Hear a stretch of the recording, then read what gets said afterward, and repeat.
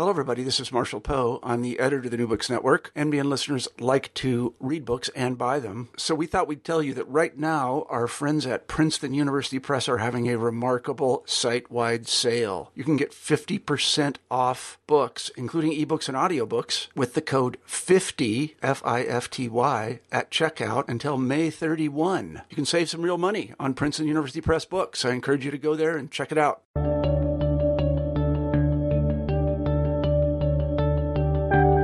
Hello and welcome to New Books in History. My name is Christine Lamberson and I'll be your host today. Today I'm joined by Heather Ann Thompson, who is a historian and professor at the University of Michigan. We'll be speaking with her about her new book, Blood in the Water, The Attica Prison Uprising of 1971, which has come out just this year with Pantheon Books. Hello, Heather. Thank you so much for joining us today. Great to be here. So I was wondering if you could start by telling us a little bit about yourself, where you're a historian and how you came to be a historian. Well, let's see. I was a kid growing up in Detroit, Michigan in the 80s and kind of grew up trying to figure out what in the world had happened to my city and got to college and quickly figured out that I needed to learn a lot more history to kind of figure out why my city had become one of the most racially polarized, certainly the metropolitan area, why it was a place that the rest of the nation seemed to think was so terrible, but yet it was a place where I was feeling very supported and getting a great education. So there was all these disconnects that I really wanted to study. And in addition to that, it was a city with a very important labor history that I wanted to know more about. So when I went to college, I quickly found myself in a history department and wanted to do, at first, an undergraduate honors thesis, which that study really was the core of what would then become my dissertation and ultimately become my first book. Okay, and where did you go to graduate school? And could you just give us the, very short version of that project? Sure. So as an undergraduate, I went to the University of Michigan, but for graduate school, I went to Princeton. And my book ended up being really a longer and more detailed version of the dissertation I wrote, which was on Detroit in the 1960s and 70s. So that book was called Who's Detroit?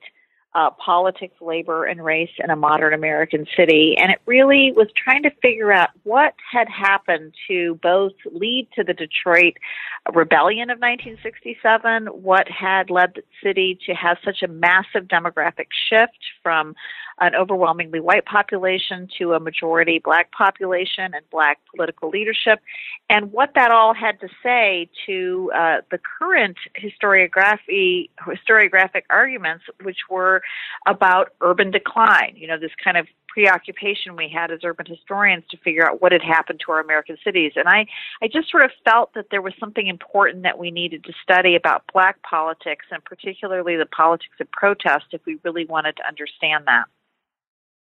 Okay. And so this book that you just released about the Attica Uprising is later project. So could you tell us a little bit about how you came to be interested in Attica and in the uprising in 1971? Well, so it's a very similar set of questions that brought me to my first book that takes me to Attica, which is that I wanted to better understand this period, the 1960s and 1970s, where at some level everybody had this incredible faith that things could be changed. So there were protest movements from north to south, and particularly dramatic protest movements in cities.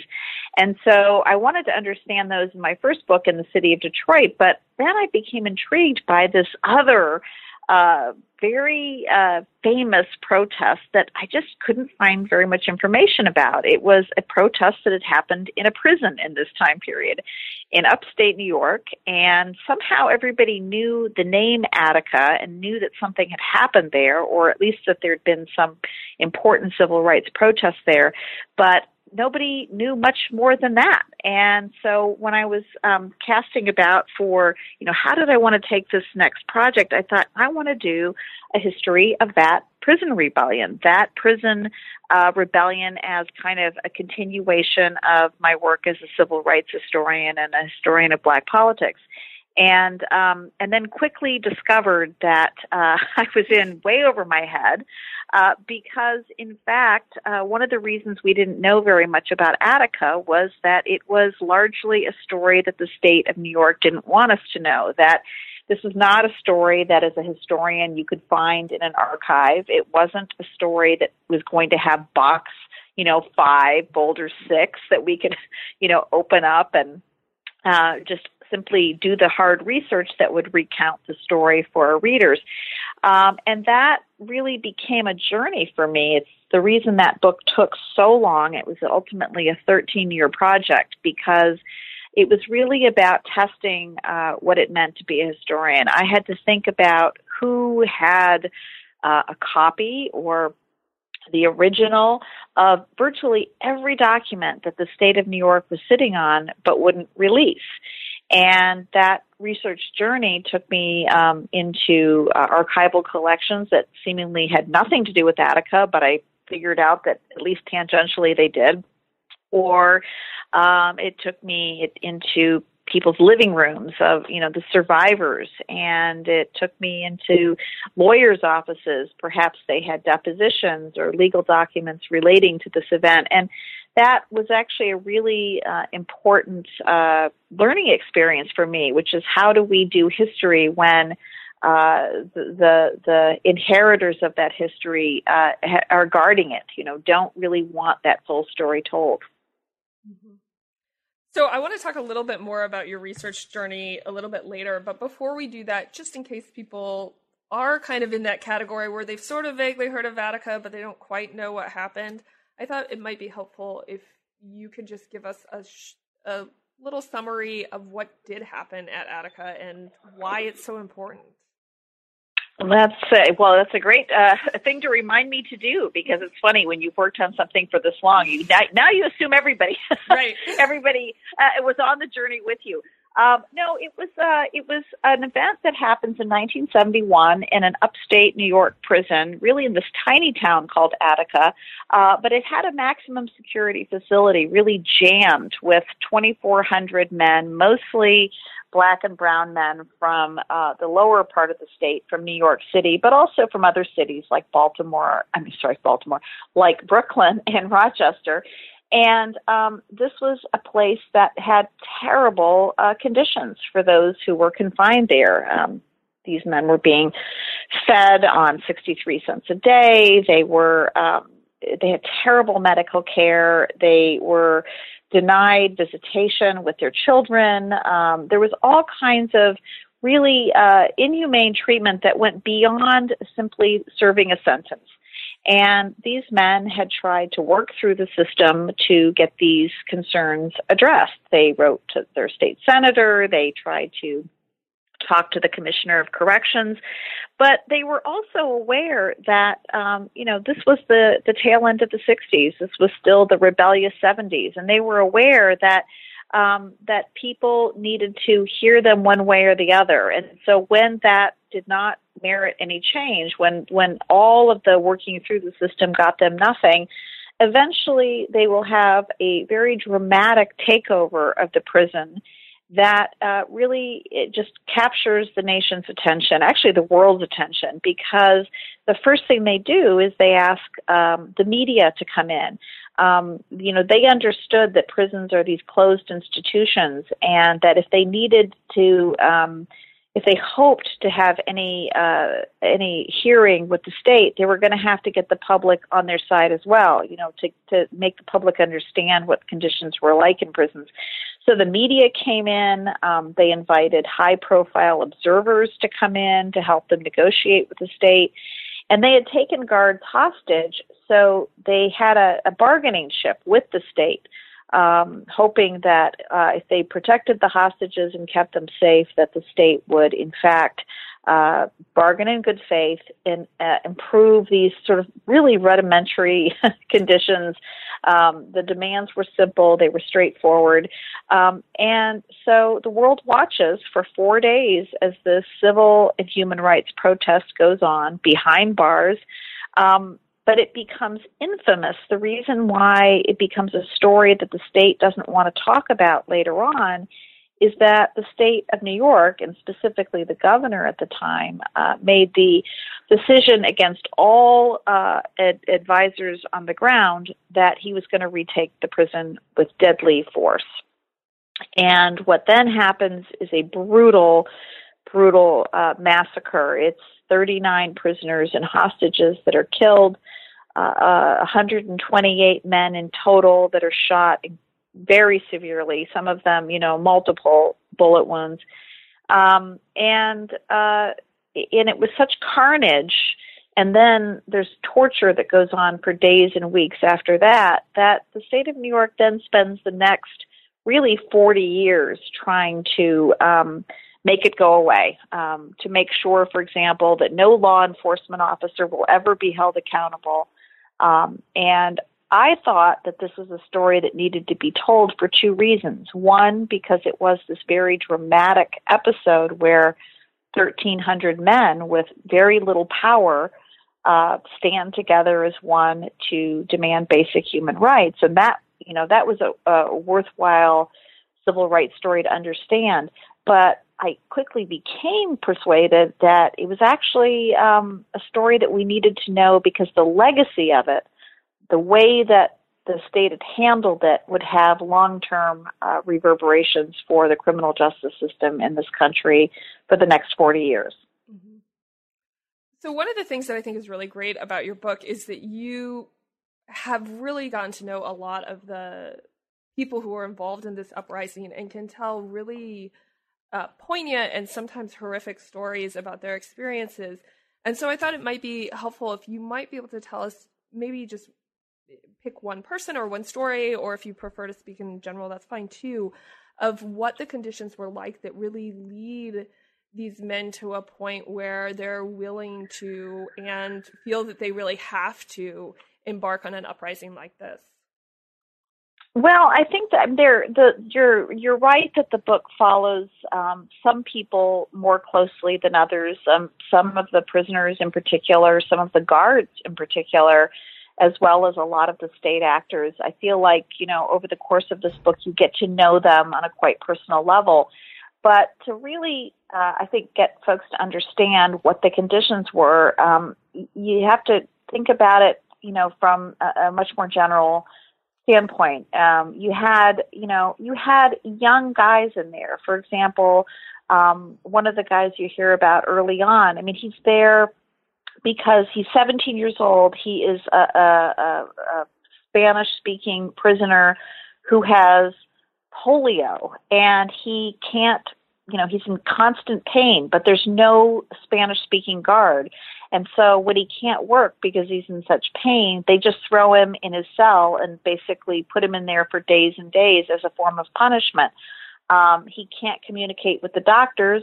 And even if he could, you quickly learn that the two doctors at Attica are these really, barbaric people. They could care less about the conditions that these men are facing, and they really choose not to treat them, not to make them better. And so that's just kind of a sampling. But in addition, of course, you've got conditions that are bad for the guards, ironically. This is one of the things that's interesting about the book. You quickly find out that over the course of the next 40 years, guards and prisoners alike are fighting for justice because the guards are terrified. This prison is bursting at the seam. They're trying to tell prison management that they need help, they need better training, they need the conditions to improve for prisoners because the prisoners are so miserable, it makes it unsafe for everybody. And so it was really, as one of the chapters is titled, it was really a tinderbox waiting to explode. And prison management and the state of New York had been given multiple indications that that they needed to do something to improve things at a very basic level, and they could have probably avoided this entire eruption. So then when this eruption happens, and there were other prisons in the country during this period of time who had pushback from prisoners because of conditions, and they led to different outcomes. So this uprising occurs, and then why does the governor and why does the state of New York make this decision to retake the prison by force, given that the world is watching? Well, that's a great question. When you're going page by page, it is kind of extraordinary when you see that not only is the whole world watching this, but indeed people whom the governor has appointed to be on the observers committee are also saying to him, look, you really need to keep negotiating, because one look outside of the prison where, incidentally, hundreds and hundreds and hundreds of state troopers are amassing, and they're angry, and they've had no sleep for days, and they've been passing out weapons without writing down serial numbers of these weapons. Anyone could see that it was a disaster. And so the question of why he embarks upon this forcible retaking, particularly deploying such angry men, is really something that I had to work through closely. And I think that the answer is complicated. The short answer is that Nelson Rockefeller, the governor, had a reputation in New York as being a very liberal Republican, but his party had moved substantially rightward. And Attica was his opportunity to show the Republican Party that he was ready to be president too, which of course is something he had desperately wanted to be election after election. This was going to give him his tough on crime credentials. So he was, deeply ambitious. He was also a diehard cold warrior. He saw this as this communist, black power communist conspiracy that it was his obligation to put down. He just couldn't see past that lens. And he was being egged on, indeed supported by the Nixon administration, who saw the world very much as Rockefeller did in that moment. But probably the answer is only really understood if you understand that this is the tail end of a series of really powerful civil rights protests that have happened in cities across the nation and in prisons across the nation. And certainly for those in power who were threatened by that upsurge, who were threatened by what a shift in power might really look like, this was an opportunity to clamp down. And they took it, even if it meant, which it did, that they were going to wound and kill their own state employees, in this case, the hostages. So I have a couple of questions kind of leading off from that. But one is thinking about, if we're thinking about the reaction of the governor and of the state really in this context of broader civil rights movements and what's going on in terms of law and order and kind of shifting political ideas taking place in this broader United States, how much do we think about the uprising as being part of a broader movement across the United States, and how much do we think of it as being about the very specific conditions taking place in Attica? Well, I try to sort that out in the book. I think that on the one hand, this is very much specific to Attica. Of course, the details of why the prison erupts on that specific day of September 9th, 1971, and why the rebellion takes the form that it does, those are very specific to that prison and to a series of events that I document that had preceded that particular day and that particular uprising. But the truth is, as a historian of this period, you quickly understand that it is part of this broader context. These men had come from the streets of New York, where there had already been a serious problem with racial discrimination, for example, in jobs and in schools and in dealing with the police. And there had already been problems with living conditions and inadequate food.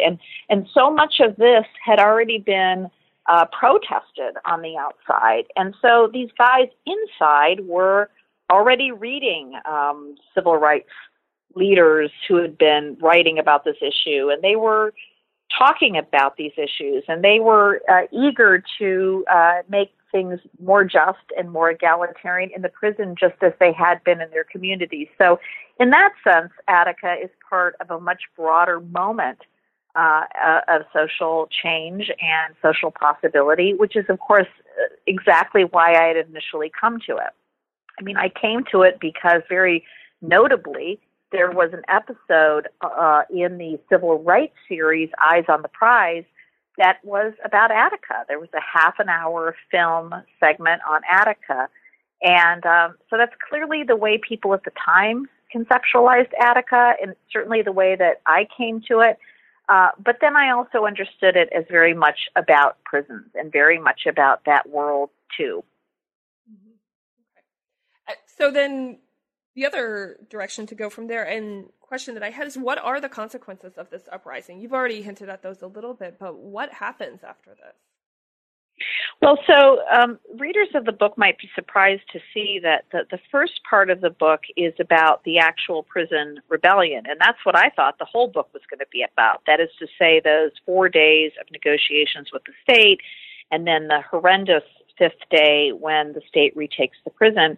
But the book is actually about much more. In fact, 2/3 of the book is about the subsequent 40 years.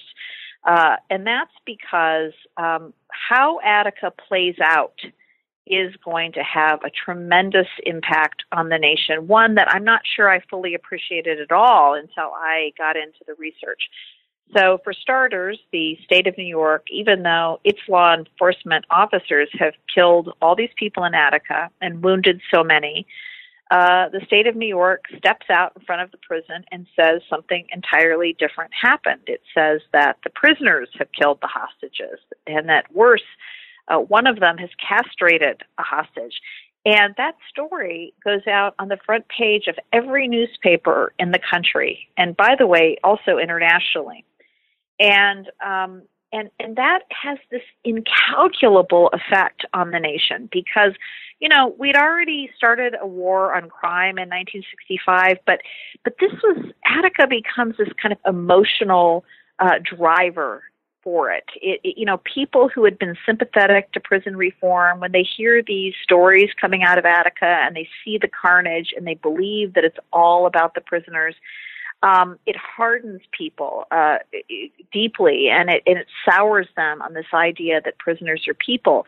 So on the one hand, this kind of touches off this punitive moment, and it only gets fueled, and again, for multiple reasons, but still because of Attica, because after telling those lies at Attica, then the state of New York only prosecutes prisoners for the riot and what had happened during the riot. So law enforcement, the ones who should have been paraded in front of the nightly news in handcuffs or sitting before a jury, is nowhere. And the nation watches over the next 5-6 years as the prisoners, one by one, 62 of them are indicted for riot-related crimes at Attica.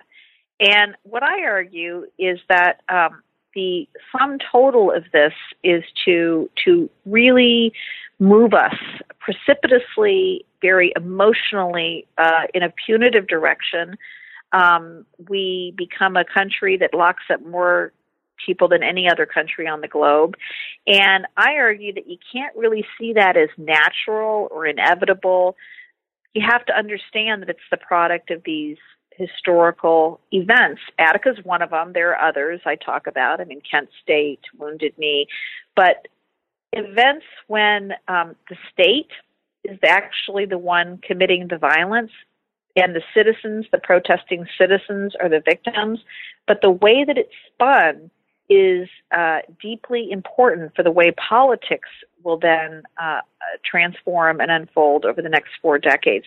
The book is really about that story. It's about the state's efforts to cover up, and really, as readers will see, I mean, I was shocked myself. I'm hardly a conspiracy theorist, and it becomes clear that this is really a cover-up at the highest levels. The governor, the state police, it goes all the way into the White House.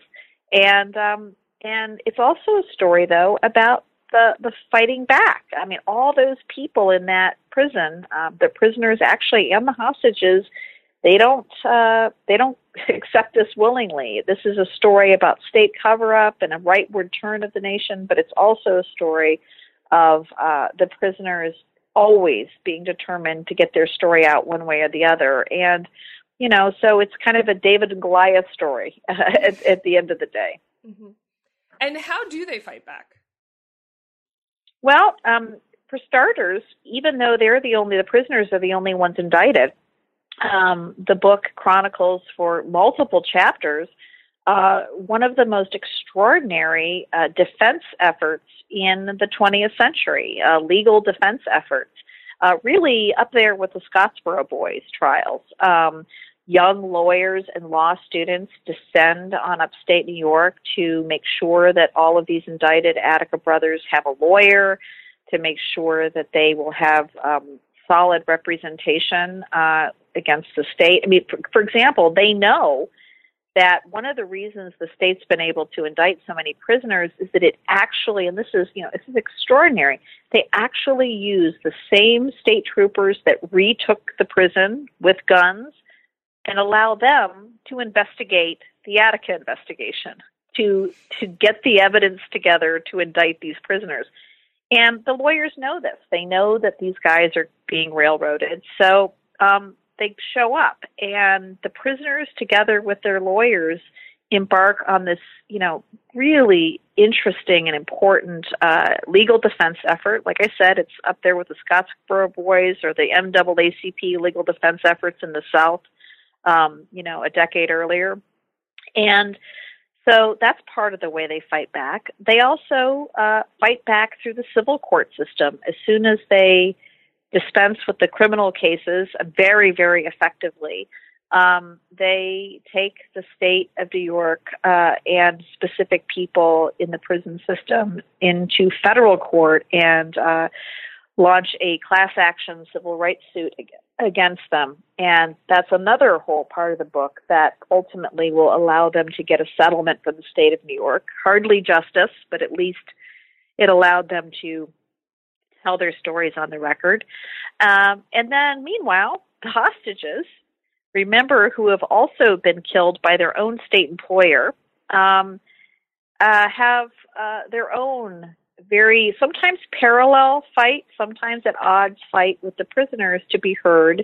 Their story is slightly different. On the one hand, they too were killed and wounded at Attica, but in addition to that, they were swindled by the state of New York. My research indicates that they literally were approached by state employees right after, as they're burying their husbands, as widows are burying their husbands, and as surviving hostages are mending in the hospital. And they are given these meager checks, told to, go cash them, buy some groceries, take care of yourself, we're here for you. And what they weren't told was that if they cashed those checks, they were, quote unquote, electing a remedy, which meant that they would be statutorily unable to sue their employers for the death and for the injury and for the trauma. And so they have a 40-year fight to get restitution from the state and for that swindle. So it's really, this book is about cover-up, and it's about power at the highest levels doing diabolical things, but it's also about these ordinary people on the ground who for 40 years never give up. Mm-hmm. Yeah, and there's some really extraordinary stories that you tell about particular cases in narrating that journey, for sure. Could you talk just a little bit about then, do things actually change in the prison at all?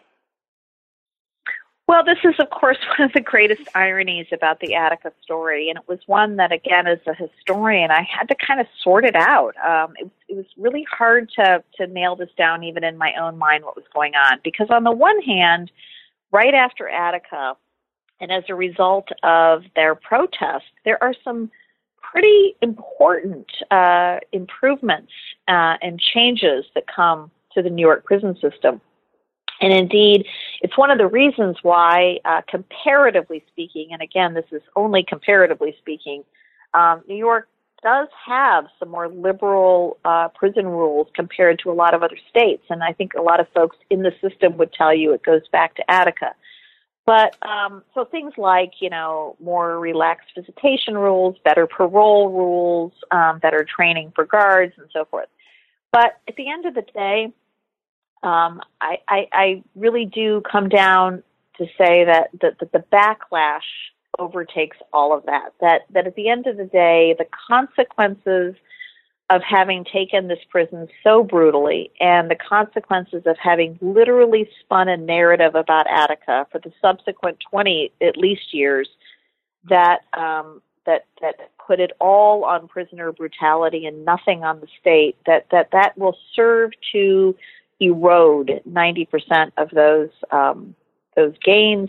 And indeed, recently, there's been a couple of pieces in the New York Times about the book, and one of the most interesting to me was done by a reporter, Tom Robbins, who actually looked at some of those very specific improvements after the rebellion and looked at them today and pretty much concluded that they've all been rolled back. So on the one hand, it had an important effect on prison reform. On the other hand, it was swindled right out from under them because of this backlash, because of the lies told. This may be asking too much in some ways, because I know you're, of course, focused on Attica, and the prison systems are generally state-run. But how were the events in Attica viewed by correctional facilities and prison systems in other states? Is there a broader ripple effect that's taking place as a result, whether it be a crackdown or a reform ripple effect? Well, I think it's both. I think, again, in those initial months after Attica, I think there's a great fear. There's a lot of protests that happen in support of the Attica brothers, especially after that brutal retaking. And I think, prison officials are nervous, and certainly guards unions are so afraid of this that they began demanding meetings with their union officials and with prison administrations to increase safety on the job for them. So, everyone was aware of Attica. Some prison administrations dealt with that with reform.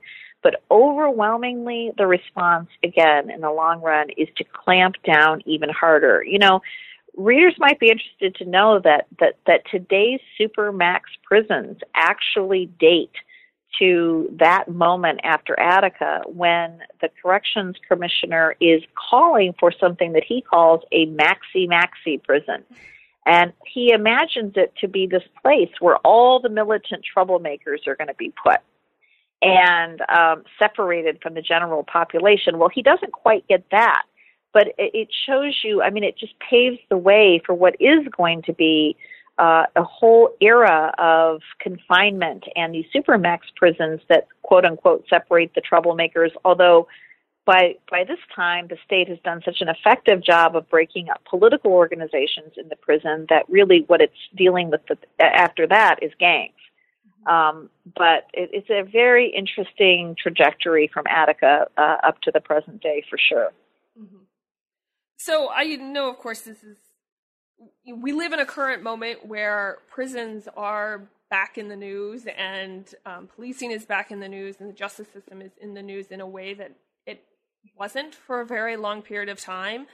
So, of course, the question that many people are interested in is what your book has to say about the present. You've already talked a little bit about what it has to say about how we got here. But what does it have to say both about how we got here and where we go from here, and what kinds of reform and change would make a lot of sense for prisoners, for human rights, and also for correctional facilities and guards themselves?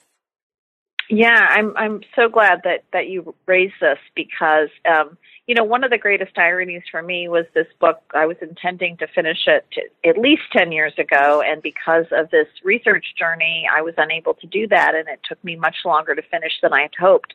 But as a result of that, it meant that the book was coming out quite fortuitously in this moment that you described when, all of a sudden, literally the week the book comes out, prisons across the nation are erupting again, and doing so very, very expressly in the name of Attica, calling for prison strikes on September 9th in commemoration of Attica, for example. And so in a completely unplanned fashion, the book came out right in a moment when we are, in some key respects, living with the fruits of the book, or really the terrible fruit of the book, which is mass incarceration and the terrible conditions that we now have in prisons. And so I think the book not only, as you say, tries to help us understand how we got here, but I think it has a great deal to say about what we need to do now in this moment. And I try as a historian, I don't just write history books, I also try to do a lot of popular pieces on this as well. By popular, I mean, contemporary news stories about what does Attica tell us about the present day. And frankly, what it tells us is that, when you confine human beings for these extended period of time, and you put them, which in quite literally in cages. I mean, we have to be very honest about what prisons are and what they actually do. And then, in addition to that, after removing them from family and oftentimes from any human touch or contact because of so much time people are spending in their cells and in solitary, depriving them of food. I mean, Michigan prisoners right now are being, fed maggot-filled food and denying them medical care. And, and we now know from Attica that when you treat human beings that way, that they will eventually demand to be treated as human, and that there will be eruptions. And so then Attica shows us that it's incredibly important that we don't respond to those protests with just more repression.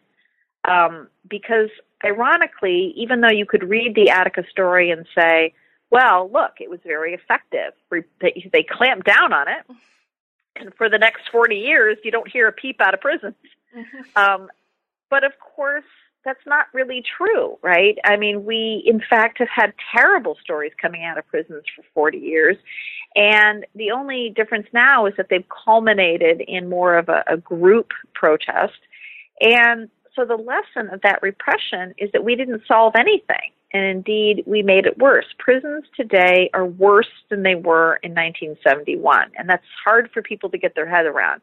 They read my book and they're horrified. I mean, journalists who've read this will say, wow, I can't believe how terrible those conditions are. And I point out to them, well, Attica is worse today. Attica is a terrible place today. And most people are doing more time in solitary today and have worse conditions today. So the lesson is we have to heed the words of those who are in the inside trying to tell us what they need. They're not saying they want to get out. They're not saying they want something outlandish. It's about treating them as human beings on the inside. And I think Attica has myriad lessons in there about the importance of doing just that for our public safety. The other thing, and this is to go on a little bit, but you raised policing. The other really important thing that comes out of the Attica story is that, law enforcement kills 39 men at Attica and wounds 128 others, and not one member of law enforcement ever stands trial for that. And in many of these cases, as my book shows, it's unqualified murder. It is not self-defense. It is not, there's no gray area in some of these cases about what happened, in many of these cases about what happened. And so when readers see that, and they see how did that happen? How were these guys protected? And they see, for example, that the head of the state police is doing everything it can to make these lower-level troopers who've committed these heinous acts to disappear, that they help rip up any paper that has serial numbers of weapons on it, that they splice film so that you can't see who's shooting, that they remove photographs, that they doctor photographs, that they alter trooper statements. And then that it's not just the troopers that are doing this or their bosses, but that the governor of the state of New York is inviting the troopers and the attorney general, and they're all sitting around Rockefeller's pool house getting their story straight. And then it humbles us when we look at today's situation. And if we look at a city like, Chicago and Laquan McDonald, or someone who has been killed by the police and there is no charges brought, Attica is very instructive about why that might be the case. And we look at Baltimore, where we had members of law enforcement that were indicted, but they're not convicted. Attica is very instructive. Attica should make us very, very skeptical of our grand jury system. You learn a lot about the grand jury in this book, and make us very skeptical about the police investigating themselves and prosecutors who normally have to work with police on a daily basis, then being asked to indict them for a crime. So I think Attica is much more presently relevant than I had ever imagined it would be. Mm-hmm. So one of the things that the prisoners were trying to do, as you've already mentioned, is get the media in there to kind of publicize their conditions. And so I was wondering if you might talk a little bit about whether you see anything having changed there, what kind of the role of shining light on these conditions today, right? I suspect that probably many people, as you just said, would be surprised to hear Attica conditions are worse today than they were then. Right? Well, I think that's it. I think that you're calling attention to these lessons that history teaches us, and in particular, what Attica's history teaches us. And the other one, as you just say, is it's about the media. The Attica brothers were incredibly savvy. They understood that without the media there, that they were going to be probably taken over much sooner than they were, that they would never have had the opportunity to negotiate, and more importantly, that the American public would have no idea what their needs were, right? What conditions were really like. In fact, many of the observers that come in, and including Tom Wicker of the New York Times, is stunned. I mean, he meets a guy who's been locked up for 3 decades for a very minor infraction, and he can't get his head around it, right? Because he's finally seeing. I mean, he'd always imagined that this is a bunch of murderers, rapists, and thieves, as he says. And then he meets the 21-year-old in Attica who's there because he was driving without a license and he had violated parole, right? Or the other 21-year-old who's there because he cut the neighbor's convertible top and was there on a parole violation. So media is critically important because it allows the public, and these are public institutions, to see what's happening on the inside. Since Attica, the media's ability to know what's happening in prisons has completely shut down. You can talk to any reporter from the New York Times to a blog, and they will tell you that they can't get information from inside of prisons. And the impact of that is devastating.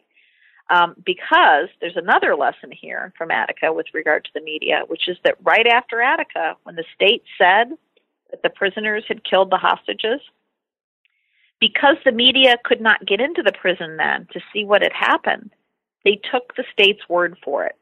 And so then the media becomes responsible, as I mentioned, for disseminating this horrific lie about why there had been so much carnage inside of that prison, and put it on the prisoners when in fact it was on law enforcement.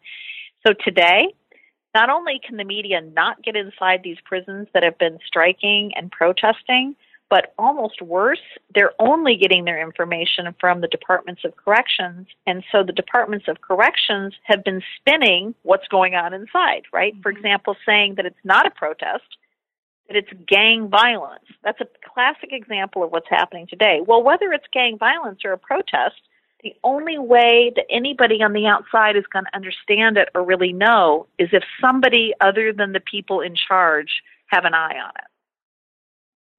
Absolutely. And so on that note, how did you manage to get all of this information, right? Your book talks a little bit about your research journey, and you've talked a little bit here today as well, that it's a particular challenge that the state of New York didn't want you writing about this either. So how did you go about making this story come to life?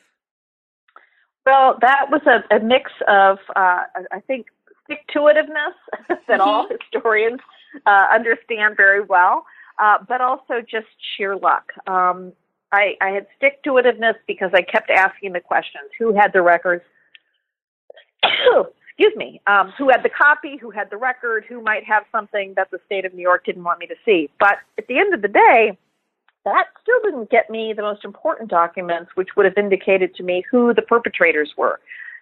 Excuse me. Sorry, we're going to have to edit that out. Yeah, we can edit that out. No problem. And something in this room I'm allergic to. I'm in Boston for a book event tonight, and there's something in this hotel room. I've been sneezing since I got in here. Oh, no. Anyway, so despite all of the really important information that survivors gave me, lawyers gave me, and even some archival collections peripherally related to Attica gave me, I couldn't find out what was happening that had, how had these members of law enforcement been so protected? And more importantly, who were the perpetrators? How, who had killed these people in the prison and who had protected them? I mean, I really wanted, as a historian, if I was going to do this comprehensive history, I wanted to know the who, and I wanted to know the why, and I wanted to know the how.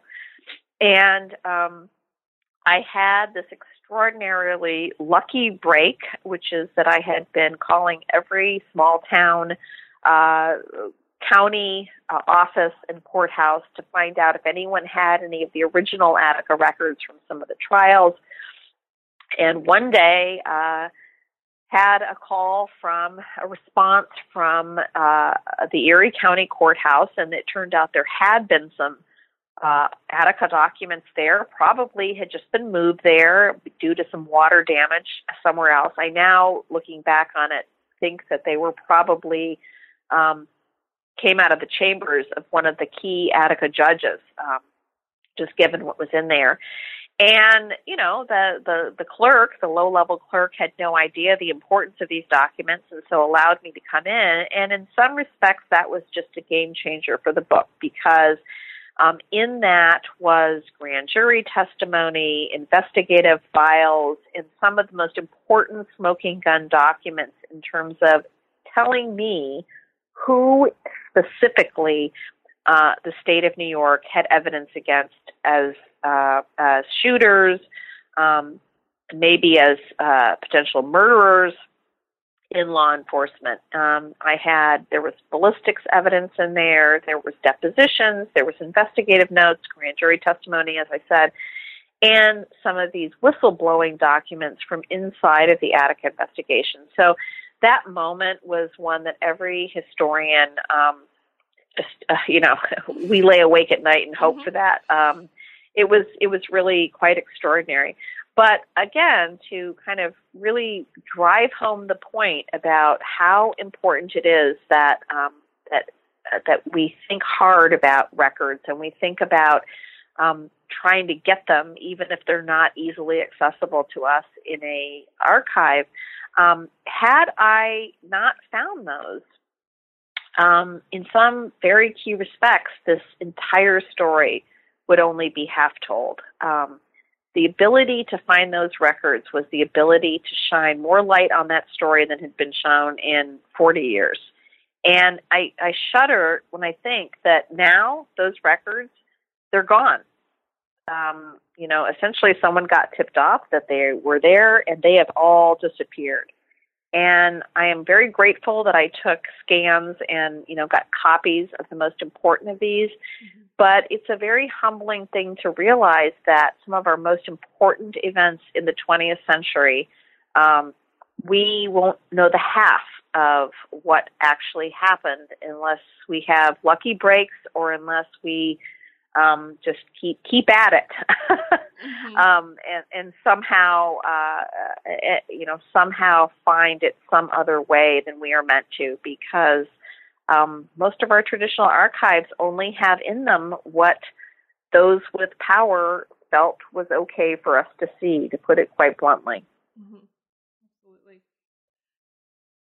And then, were you able to get access to any, to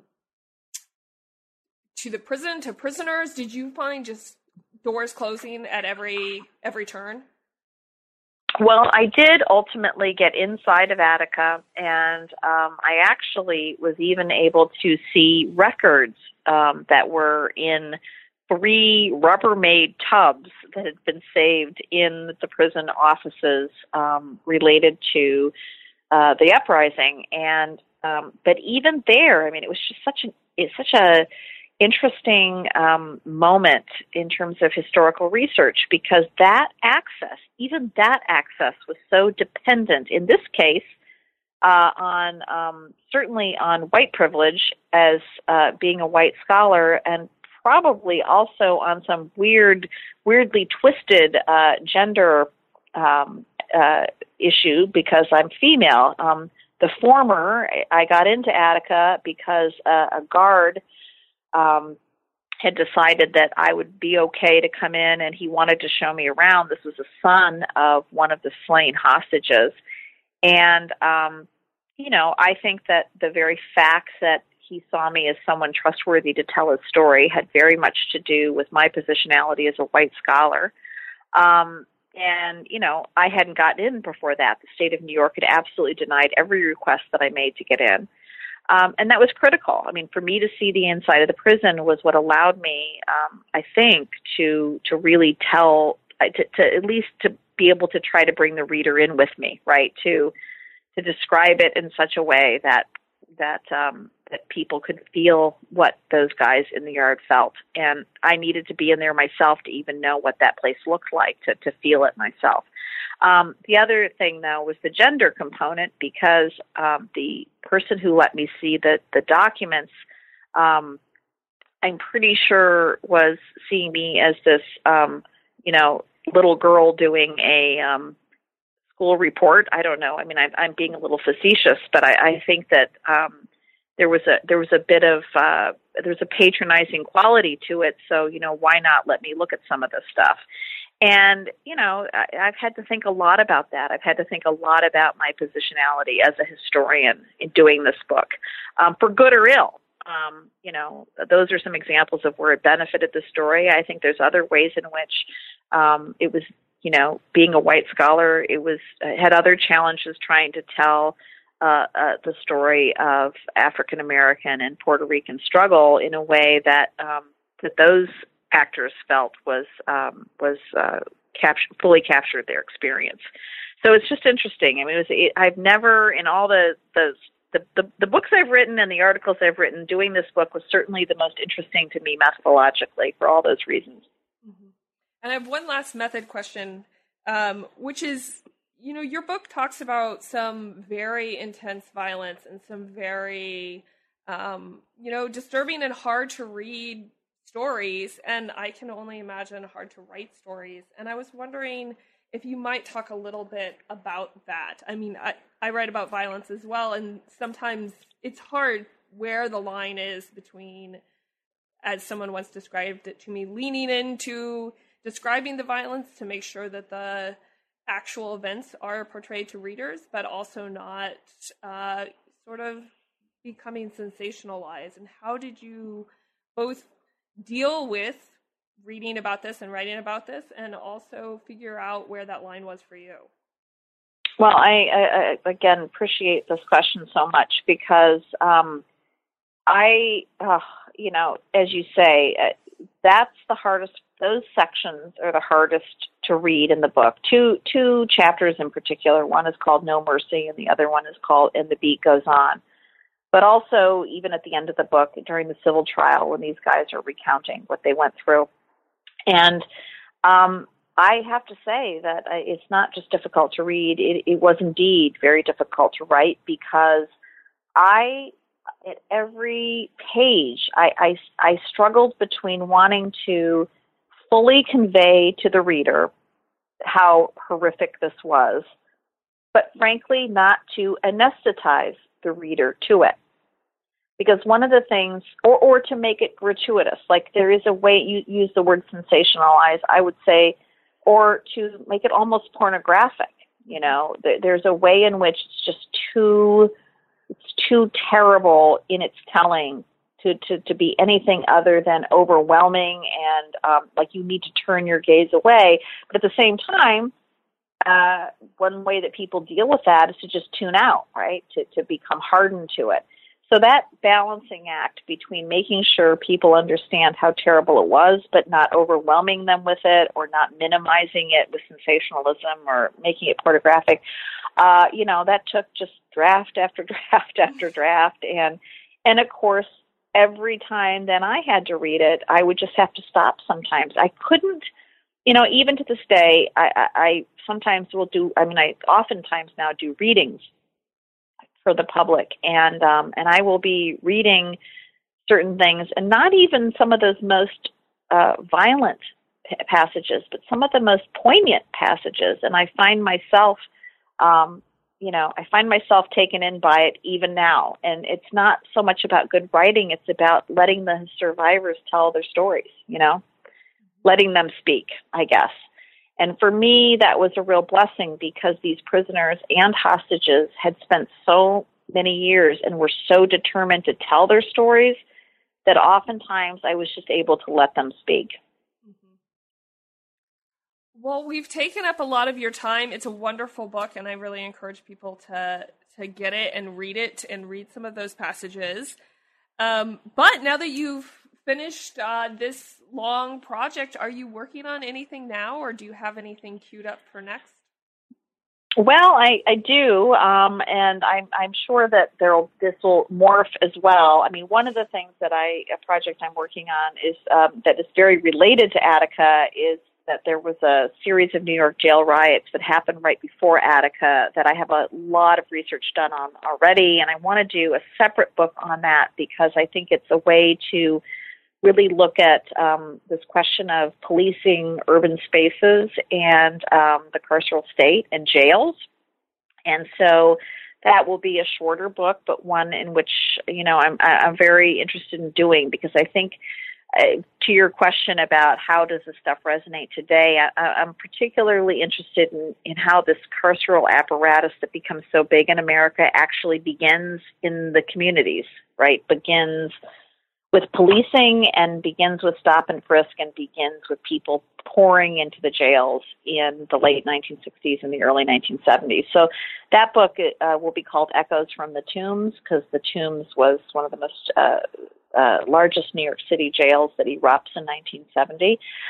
But the other project is a much more cerebral project I'm working on, which is about really trying to think about how we build the ways in which the American carceral state is actually fundamental to the broader state building project after World War II.